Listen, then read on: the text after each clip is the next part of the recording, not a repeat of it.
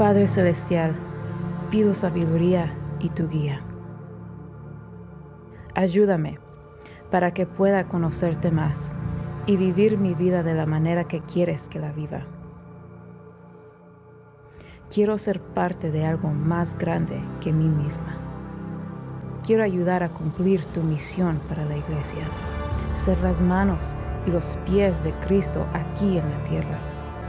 Señor, te pido que me ayudes a aceptar tu propósito para mi vida, mi familia, mi trabajo, mi escuela y mi iglesia.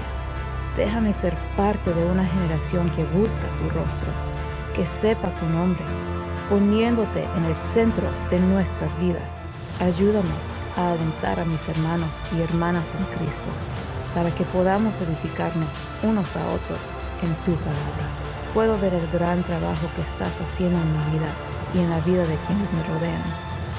Déjanos cumplir tu gran comisión, haciendo el trabajo del reino a lo largo de nuestra vida diaria. Quiero correr bien la carrera, viviendo tu llamado en mi vida y pegando al blanco con mi vida.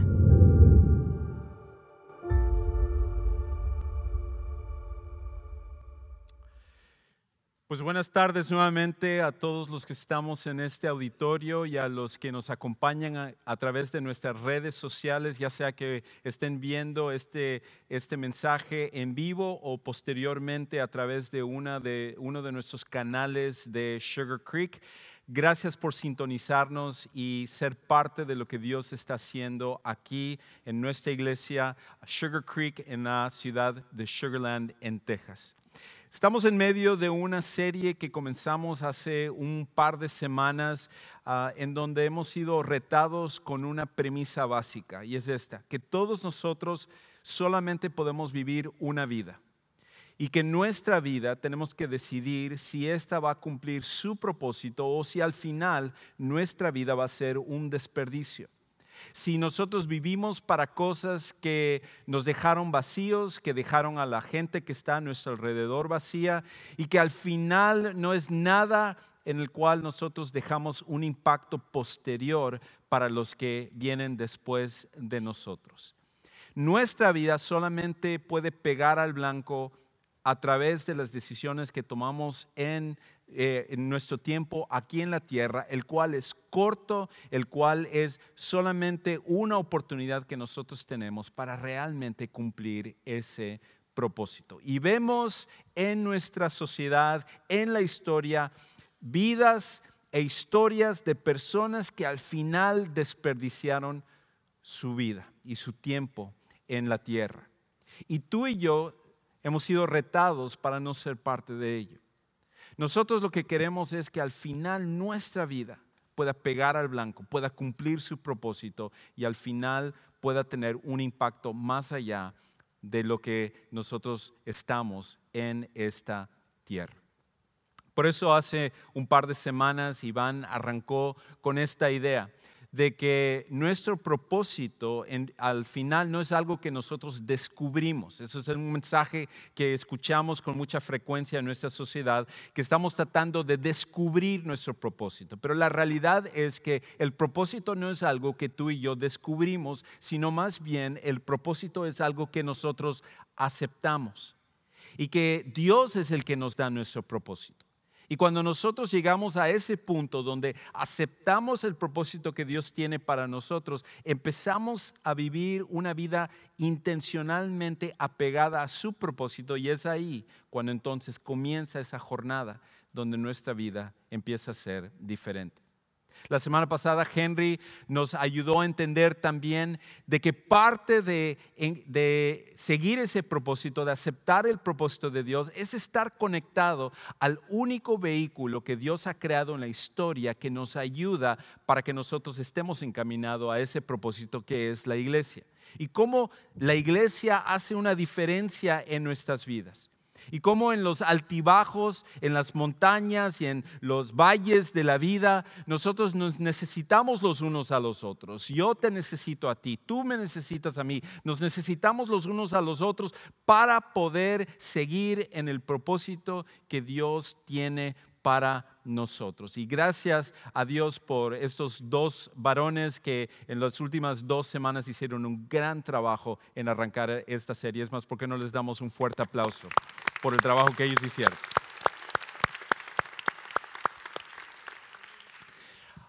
Lo que quiero hacer hoy entonces es continuar con esta idea de seguir nuestro propósito, de pegar al blanco, de ser intencionales en que nuestra vida pueda contar, de que nosotros podamos realmente hacer una diferencia en la vida de los que están a nuestro alrededor y posteriormente, cuando tú y yo, nadie se acuerda de nuestro nombre, pero nuestra influencia pueda seguir sobre las demás personas. Y parte de lo que nosotros necesitamos tomar en cuenta para que eso sea una realidad tiene que ver con una de las áreas que no nos gusta hablar, pero que es súper importante en nuestra vida. Y tiene que ver con respecto a nuestros recursos. Tiene que ver con las cosas con las cuales nosotros tenemos a través de esta vida. Y específicamente, aunque nosotros tenemos muchos recursos, tenemos tiempo, tenemos talento, tenemos oportunidades, tenemos muchas diferentes cosas, la cual me quiero enfocar el día de hoy, si logro decirlo correctamente, es el dinero. Es sobre el dinero. El día de hoy yo quiero que tú y yo nos enfoquemos sobre el recurso que Dios nos ha dado, que es nuestro dinero. Ahora, una de las confusiones más grandes que nosotros tenemos hoy en día con respecto al dinero es que de alguna manera nosotros hemos llegado a aceptar esta mentira que el dinero es nuestro propósito. El dinero es nuestro propósito. Es por esa razón que muchas personas en su búsqueda de obtener más dinero ponen en riesgo a su familia, tomando trabajos que va a quitar tiempo de estar con su esposa, de estar con su esposo, de estar con sus hijos, de tener un trabajo donde va a proveer más cosas materiales, pero a expensas de las personas que están a su alrededor. E historia tras historia he escuchado a través de los años de personas que pensaron que de alguna manera su propósito era hacer dinero y a raíz de eso su familia fue destruida. Yo me acuerdo hace varios años nosotros teníamos una familia aquí en nuestra iglesia, una familia súper unida donde de repente ellos que estaban aquí casi cada semana involucrados en la iglesia, sirviendo, haciendo diferentes cosas, el esposo tuvo la oportunidad de ir a trabajar en la industria petrolera, pero esto involucraba de que el esposo iba a tener que irse, iba a estar ausente de la familia por meses, luego regresar después de que terminaba su periodo de trabajo y estar con su familia igual varias semanas y luego regresar así por meses para estar en este trabajo. Y la ventaja de este trabajo es que era un salario muy alto, mucho beneficio, iba a ayudarles con ciertas cuestiones económicas, cosas que ellos, obviamente como nosotros, tenemos que pagar nuestras necesidades, nuestras cuentas y muchas cosas. Y la familia al final, el esposo sobre todo, optó de hacer esto para darle a su familia un mejor futuro. Y al principio parecía que todo estaba bien. Primer año pasa. Segundo año empiezan a haber ciertas fricciones cada vez que regresaba, ciertos roces con su esposa, con sus hijos, con situaciones que estaban ellos pasando. Y luego al tercer año de estar en esto, de estar separado tanto tiempo de su familia, pero lograr conseguir más dinero, resulta que otra persona entra a la vida de este hombre, comienza una aventura. Comienza la idea de dejar su matrimonio, de dejar su casa, de separarse, de divorciarse y al final la familia, los hijos quedaron completamente afectados, destruidos simplemente en el afán de conseguir más dinero. ¿Es malo tratar de obtener más dinero? No, eso no es el problema. El problema es cuando nosotros hacemos el dinero nuestro propósito. Y nosotros nos llevamos a todos los que están a nuestro alrededor a expensas de conseguir el dinero. Y la cosa es que ese es el mensaje que tú y yo recibimos a diario en nuestra sociedad. que mientras más dinero tú consigues, tu vida va a ser más feliz y va a estar mejor. Y cuando nosotros al final optamos por confundir el dinero con el propósito, lo cual el dinero no es nuestro propósito, lo que tiende a pasar es que nosotros entran dos problemas a nuestra vida. Entran dos cosas. Al confundir el dinero con el propósito, hay dos problemas principales que suceden. La primera es esta, que nos volvemos orgullosos.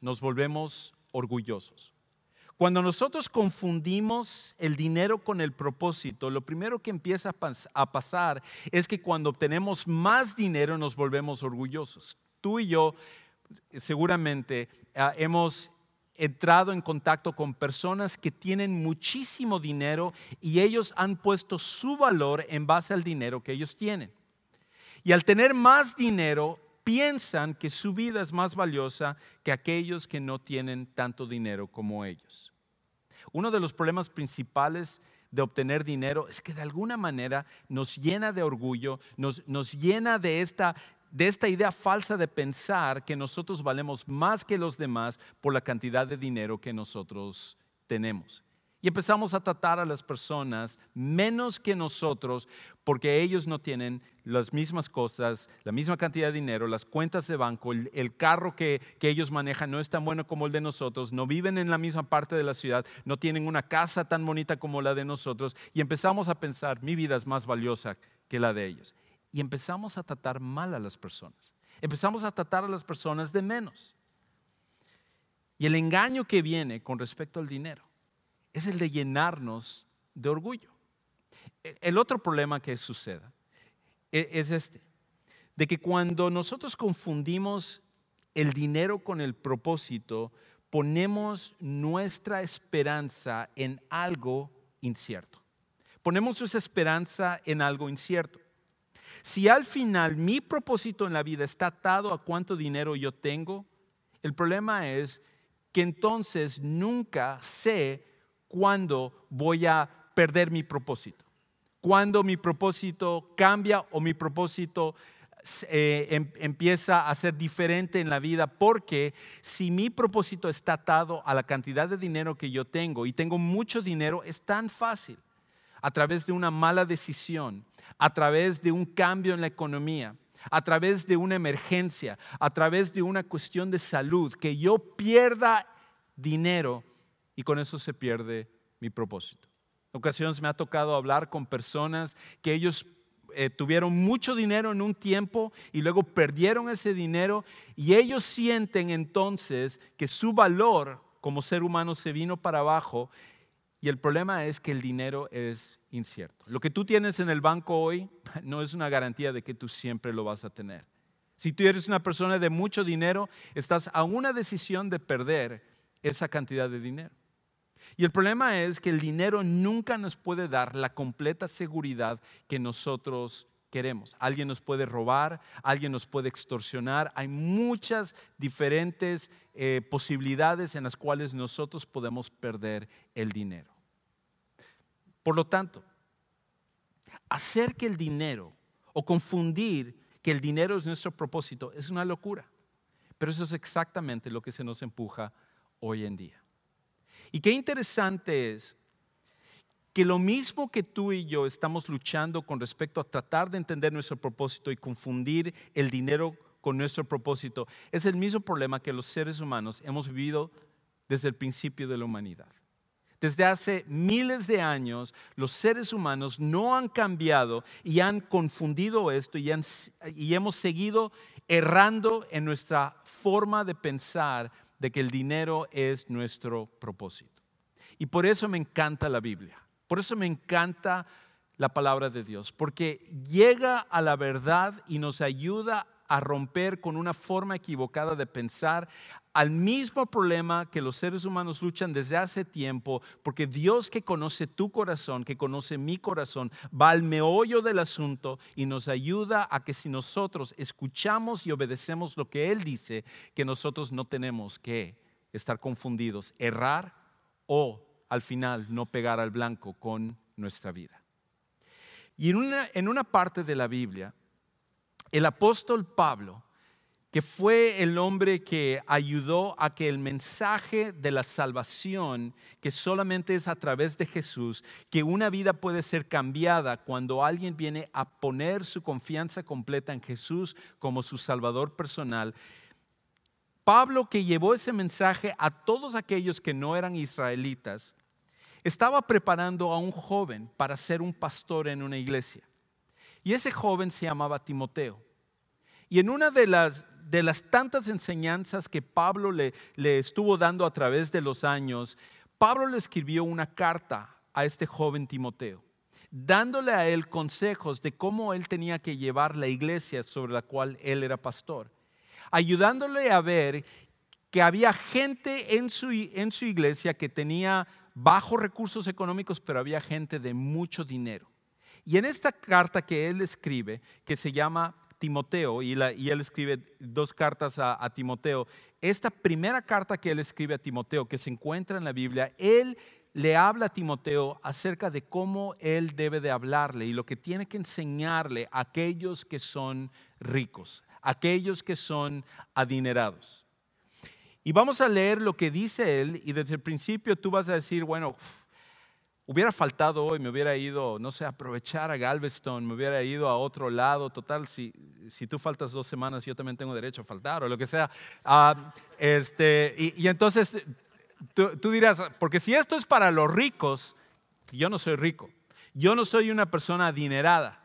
Así que esto no se aplica a mí, esto se aplica a mi jefe que trabajo, se aplica a mi compadre que tiene muchísimo dinero más que yo, se aplica a mi vecino que él sí, wow, su casa está increíble, pero yo en cambio no soy una persona rica. Pero esa es la cosa, todo es cuestión de perspectiva. Cuando nosotros pensamos en una persona rica, pensamos en un multimillonario. Pero la realidad es que cuando nosotros nos comparamos, y sé que hace un poco de tiempo dije que no había que compararse, pero en esta ocasión vamos a hacer la excepción. Pero si nosotros nos comparamos con el resto del mundo, qué interesante es que encontré hay un sitio web donde tú pones la cantidad de dinero que tú ganas y empieza a compararte con el resto de la población mundial. Y en ese estudio que ellos hacen, ellos sacan el promedio que las personas ganan en cada país, en todo el mundo. Y si tú ganas $35,000 en tu hogar, en total, $35,000, tú estás en el 0.84% más rico de todo el mundo. ¿Sabías eso? Si solamente ganas $35,000 al año, tú estás en el 0.84, o sea, menos del 1% más rico del mundo.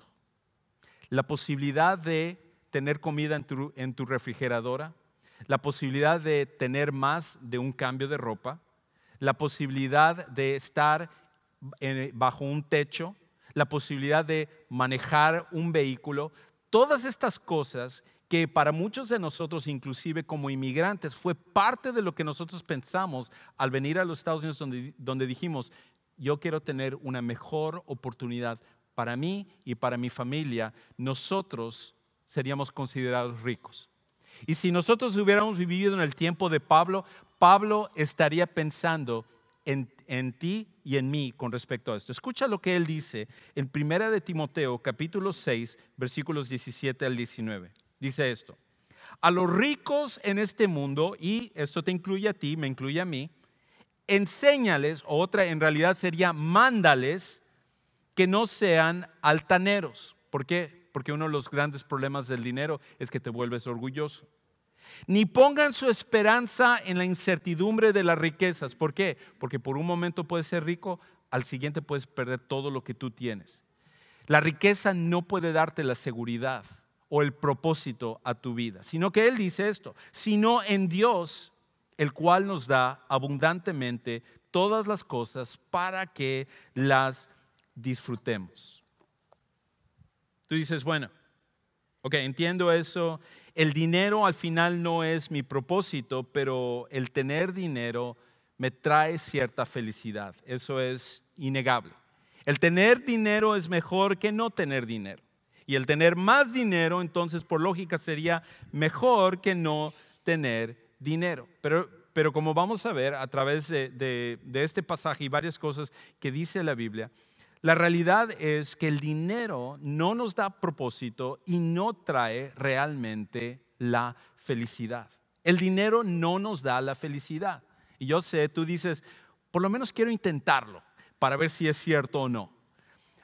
Y alguien, en una ocasión estábamos platicando aquí con uno de nuestros colaboradores y estamos manejando esta idea de que el dinero no te da la felicidad. Y él decía, el dinero no da la felicidad, pero nunca he visto a una persona sobre una moto de agua que esté triste. Entonces, ok, interesante forma de pensar. Pero esto, me encanta lo que dice Lecrae. Que es algunos conocen a Lecrae. Él tiene una frase que me encantó, una cita con respecto a esto del dinero. Él dice lo siguiente. Él dice, el dinero no puede comprar la alegría, compra distracciones temporales.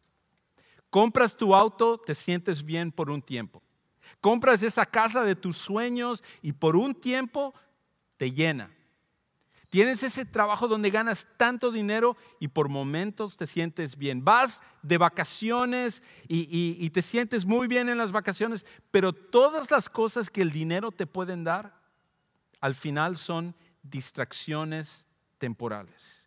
Nunca te dan verdadera felicidad, ni pueden darte el propósito para tu vida.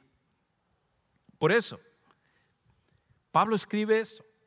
Y le dice a Timoteo, Timoteo, mándales a los que son ricos, que dejen de ser altaneros, dejen de enorgullecerse por la cantidad de dinero que tienen y dejen de poner su confianza en las riquezas, lo cual es incierto, sino que entiendan que solamente Dios puede darte propósito, que solamente en Dios encontramos la razón por la cual estamos en este mundo. Y una de las maneras que nosotros tenemos que ver con respecto al dinero, no a través de lo que estoy diciendo, no es para que, ok, si el dinero no da la felicidad, entonces hoy llego y voy a vaciar mi cuenta de bancos y lo voy a quemar o lo voy a donar y para de esa manera cumplir con el propósito de Dios. No.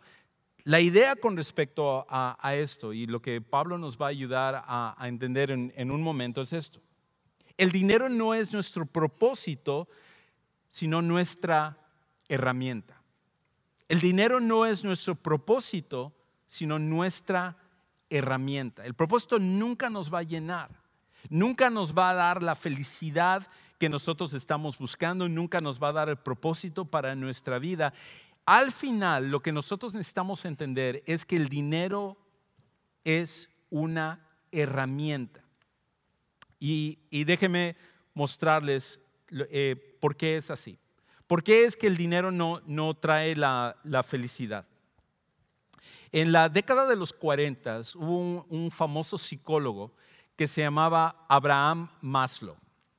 Y Abraham Maslow, después de estudiar a varias personas, hacer varios estudios, llegó a desarrollar una teoría muy famosa en la psicología que se llama la pirámide de las necesidades. Y en esa pirámide de las necesidades, Maslow notó cuáles son las cosas que las personas necesitan, nosotros como personas necesitamos y cuál es el orden de prioridades de esas necesidades. Esta es la pirámide. Y en esa pirámide de Maslow, él encontró que y comienza desde abajo hacia arriba, él encontró que la necesidad más importante que nosotros tenemos son las necesidades fisiológicas. Obviamente, no importa cuánto dinero tú tengas, pero todos nosotros necesitamos comer.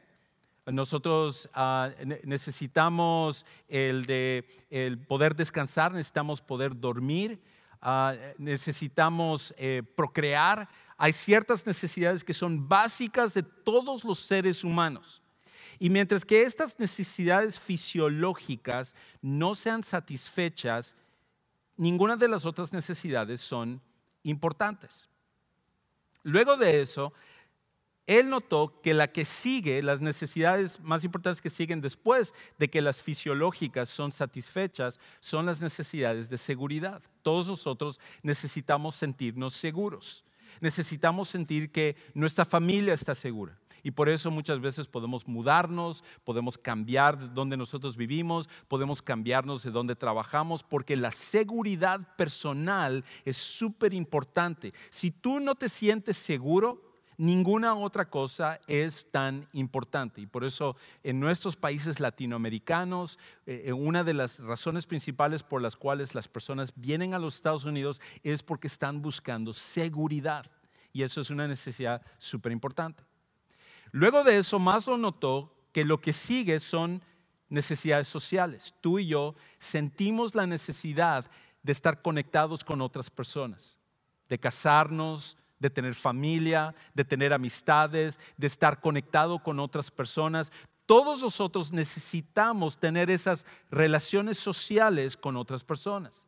Y luego Maslow notó que la que viene, ya que la fisiológica, la de seguridad y la social, las necesidades sociales son satisfechas, todos nosotros sentimos la necesidad de reconocimiento, de estar haciendo un trabajo donde las personas puedan ver el valor que nosotros traemos a ese trabajo, que las otras personas puedan notar lo que es nuestra contribución. Todos nosotros necesitamos sentirnos reconocidos por otras personas, quizás en un matrimonio, quizás en una familia, en un trabajo, en cada uno de nuestros círculos. Y él notó que la necesidad más importante de todas, ya que esas otras 4 son satisfechas, es la necesidad de la autorrealización.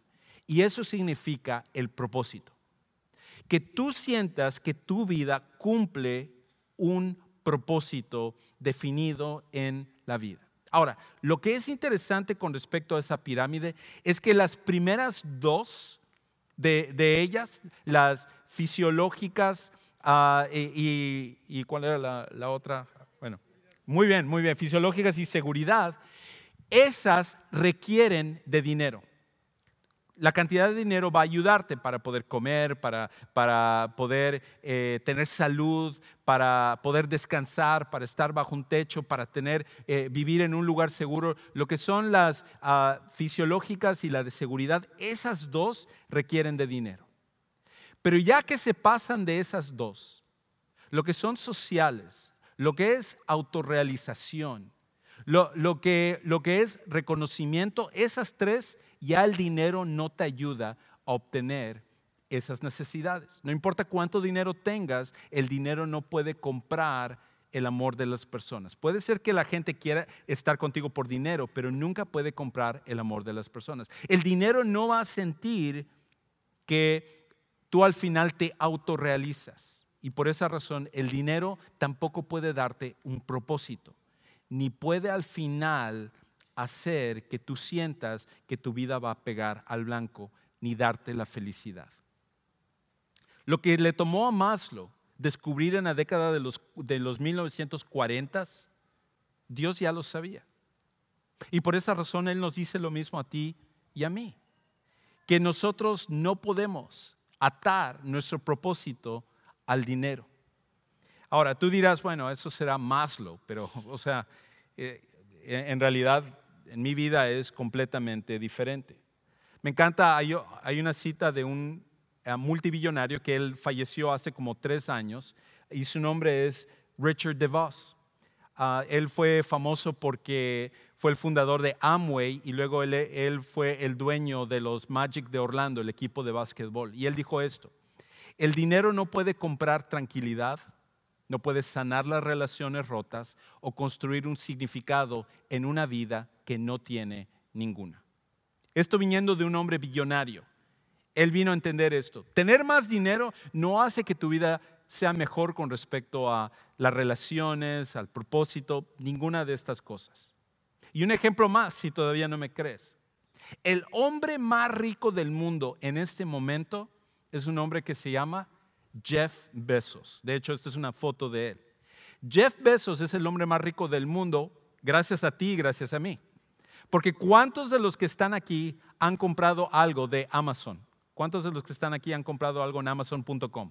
Sí, hasta cuando te llega la caja sientes como que es Navidad y todo. Tú has contribuido a que este hombre sea el hombre más rico del mundo. En este momento él tiene 113 billones de dólares. Y a pesar de ser el hombre más rico del mundo, después de 25 años de casado, este año Jeff Bezos anunció que él se estaba divorciando de su esposa Mackenzie después de tanto tiempo de estar casados y de tener 4 hijos juntos. ¿Por qué? Por una aventura con otra mujer. Y uno diría, bueno, siendo que tiene tanto dinero, su matrimonio debería de estar espectacular. Su relación con sus hijos debería de estar espectacular. Pero esta es la realidad.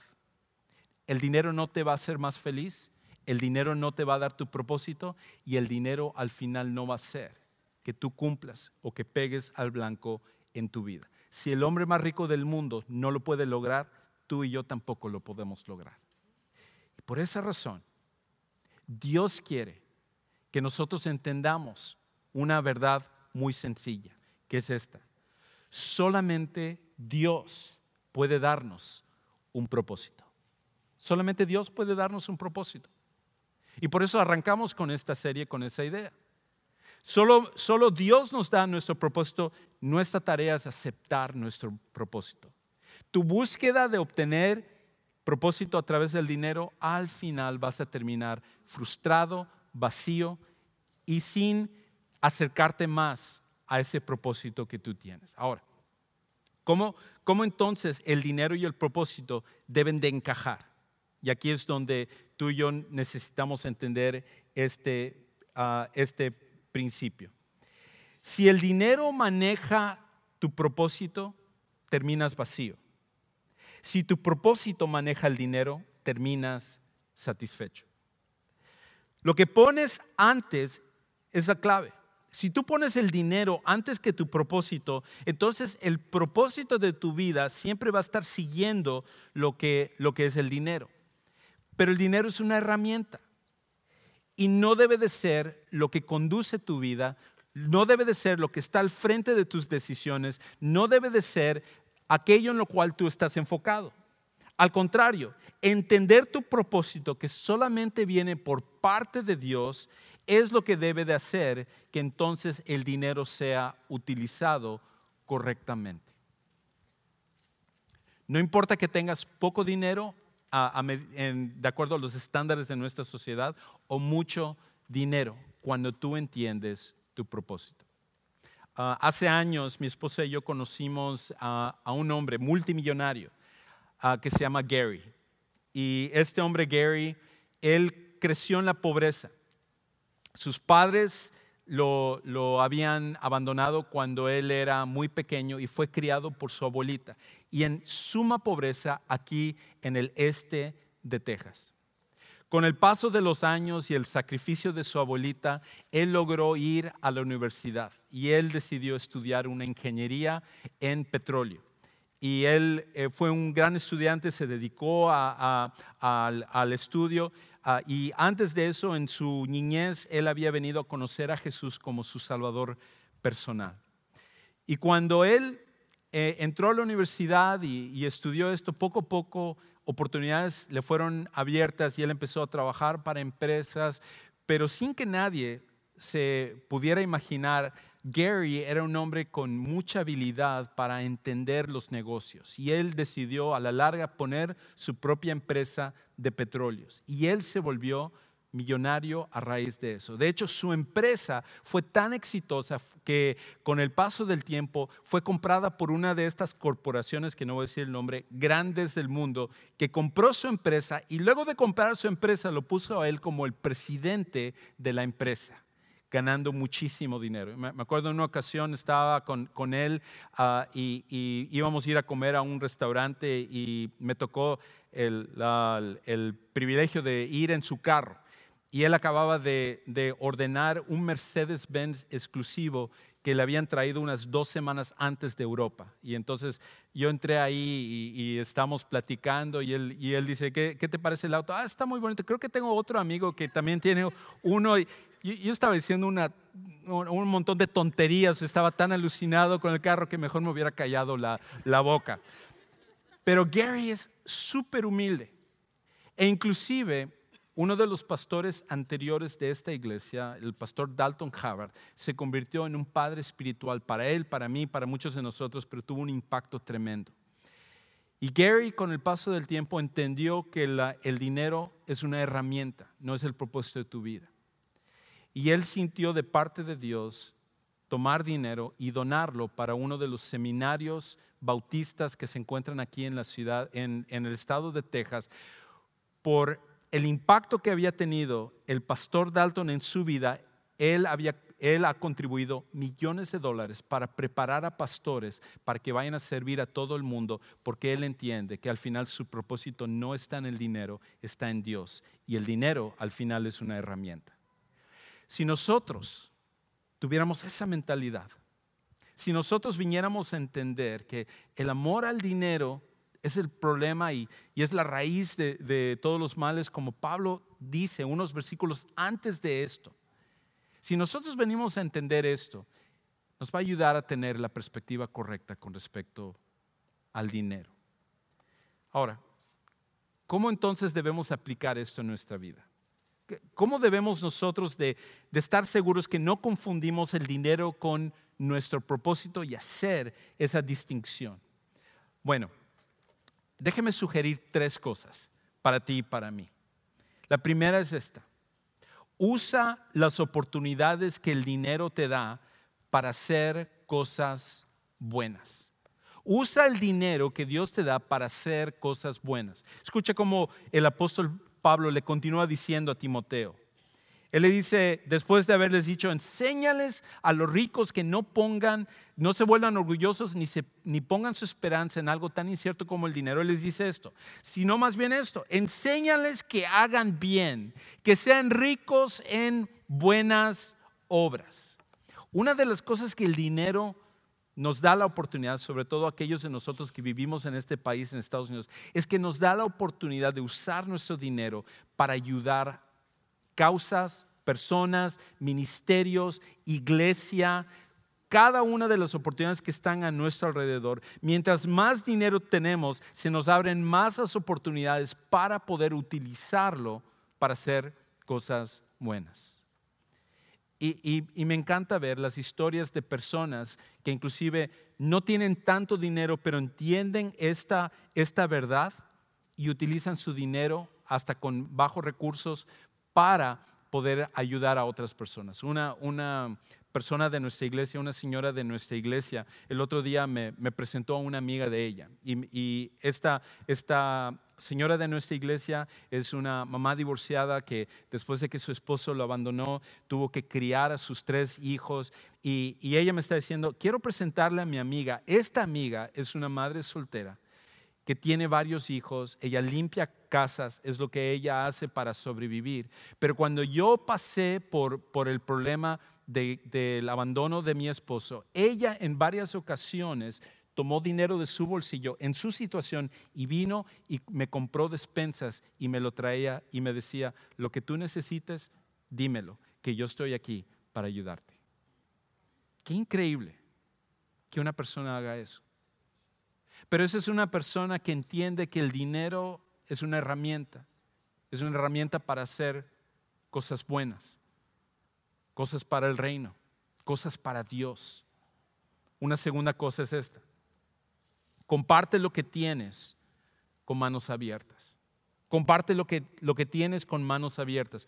Pablo continúa diciendo ahí, generosos y prontos a compartir. Enséñales a los ricos que sean generosos y prontos a compartir. ¿Por qué? Porque Dios, que al final determina nuestra riqueza, Él es el que, si nosotros nos aferramos a las cosas, es tan doloroso cuando Dios tiene que forzar nuestras manos a abrirse y tomar lo que está en nuestras manos.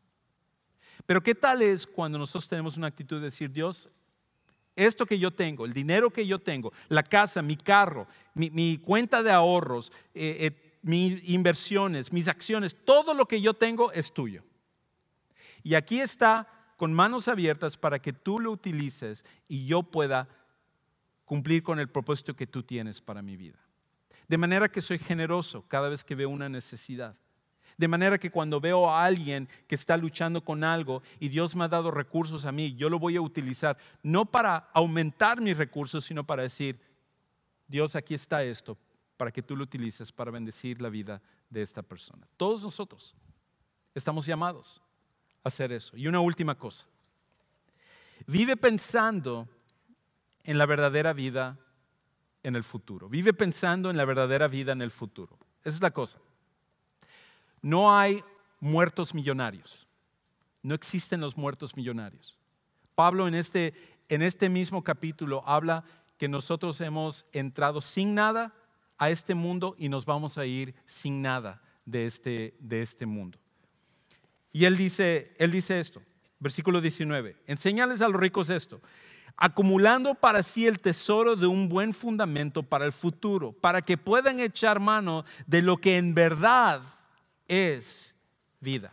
Un día la verdadera vida va a comenzar, que es la eternidad. Lo que tú y yo estamos viviendo en este momento es una vida parcial, es una vida incompleta. Y si nosotros vivimos enfocados en obtener dinero para esta vida, siempre vamos a estar frustrados, insatisfechos de lo que nosotros tenemos. Pero ¿qué tal? ¿Qué tal si tú y yo al final entendemos que solamente Dios puede darnos un propósito y que nuestro propósito no es el dinero y que el dinero es una herramienta que podemos utilizar para cumplir con el propósito que Dios tiene para nosotros? Si tú y yo viviéramos de esa manera, ¿cómo afectaría nuestro matrimonio? ¿Cómo modelaría para nuestros hijos el no ser materialistas, lo que nosotros criticamos, pero que ellos ven en nosotros? ¿Cómo nos ayudaría con las personas que están a nuestro alrededor? ¿Y cómo nos ayudaría como iglesia para ser aún más para el reino de Dios, que es lo más importante por el cual estamos aquí? Cambiaría absolutamente todo. ¿Por qué no oramos? Padre, en esta tarde nosotros queremos reconocer que nuestro propósito no está en el dinero. El dinero no es nuestro propósito y perdónanos porque muchas veces nosotros venimos a creer esto por la influencia del mundo, por nuestra propia necedad, por nuestra rebeldía. Tú eres el único que puede darnos un propósito y tú nos has llamado al propósito más grande que existe en la vida. Todos los que estamos aquí, todos los que están escuchando este mensaje en línea, te ruego que obres en nuestros corazones y nos ayudes a entender que nuestro propósito está en ti. Gracias, porque nosotros podemos vivir una vida que pueda pegar al blanco al entender esta verdad y al vivir de acuerdo a ella. Y Señor, todo esto oramos y lo pedimos en el nombre de Cristo Jesús. Amén. Para algunos de los que están aquí, la decisión de realmente vivir una vida que pegue al blanco comienza con aceptar a Jesús como tu Salvador personal. Significa no volverte religioso, sino entender que Cristo es el centro de obtener nuestro propósito. Y si en esta tarde tú quieres tomar esa decisión, tú quieres realmente llevar a cabo esto en tu vida, yo te voy a invitar a que terminando el servicio en solamente unos minutos, tú salgas por esas puertas de atrás, vayas hacia tu derecha. Tenemos un lugar que se llama el Next Step Center en español. Ahí van a haber personas que quieren platicar contigo, orar contigo, explicarte un poquito más de lo que significa esto o alguna otra pregunta que tú tengas acerca del bautismo o tu relación con Dios, cualquiera que sea. Next Step Center en español, terminando este servicio.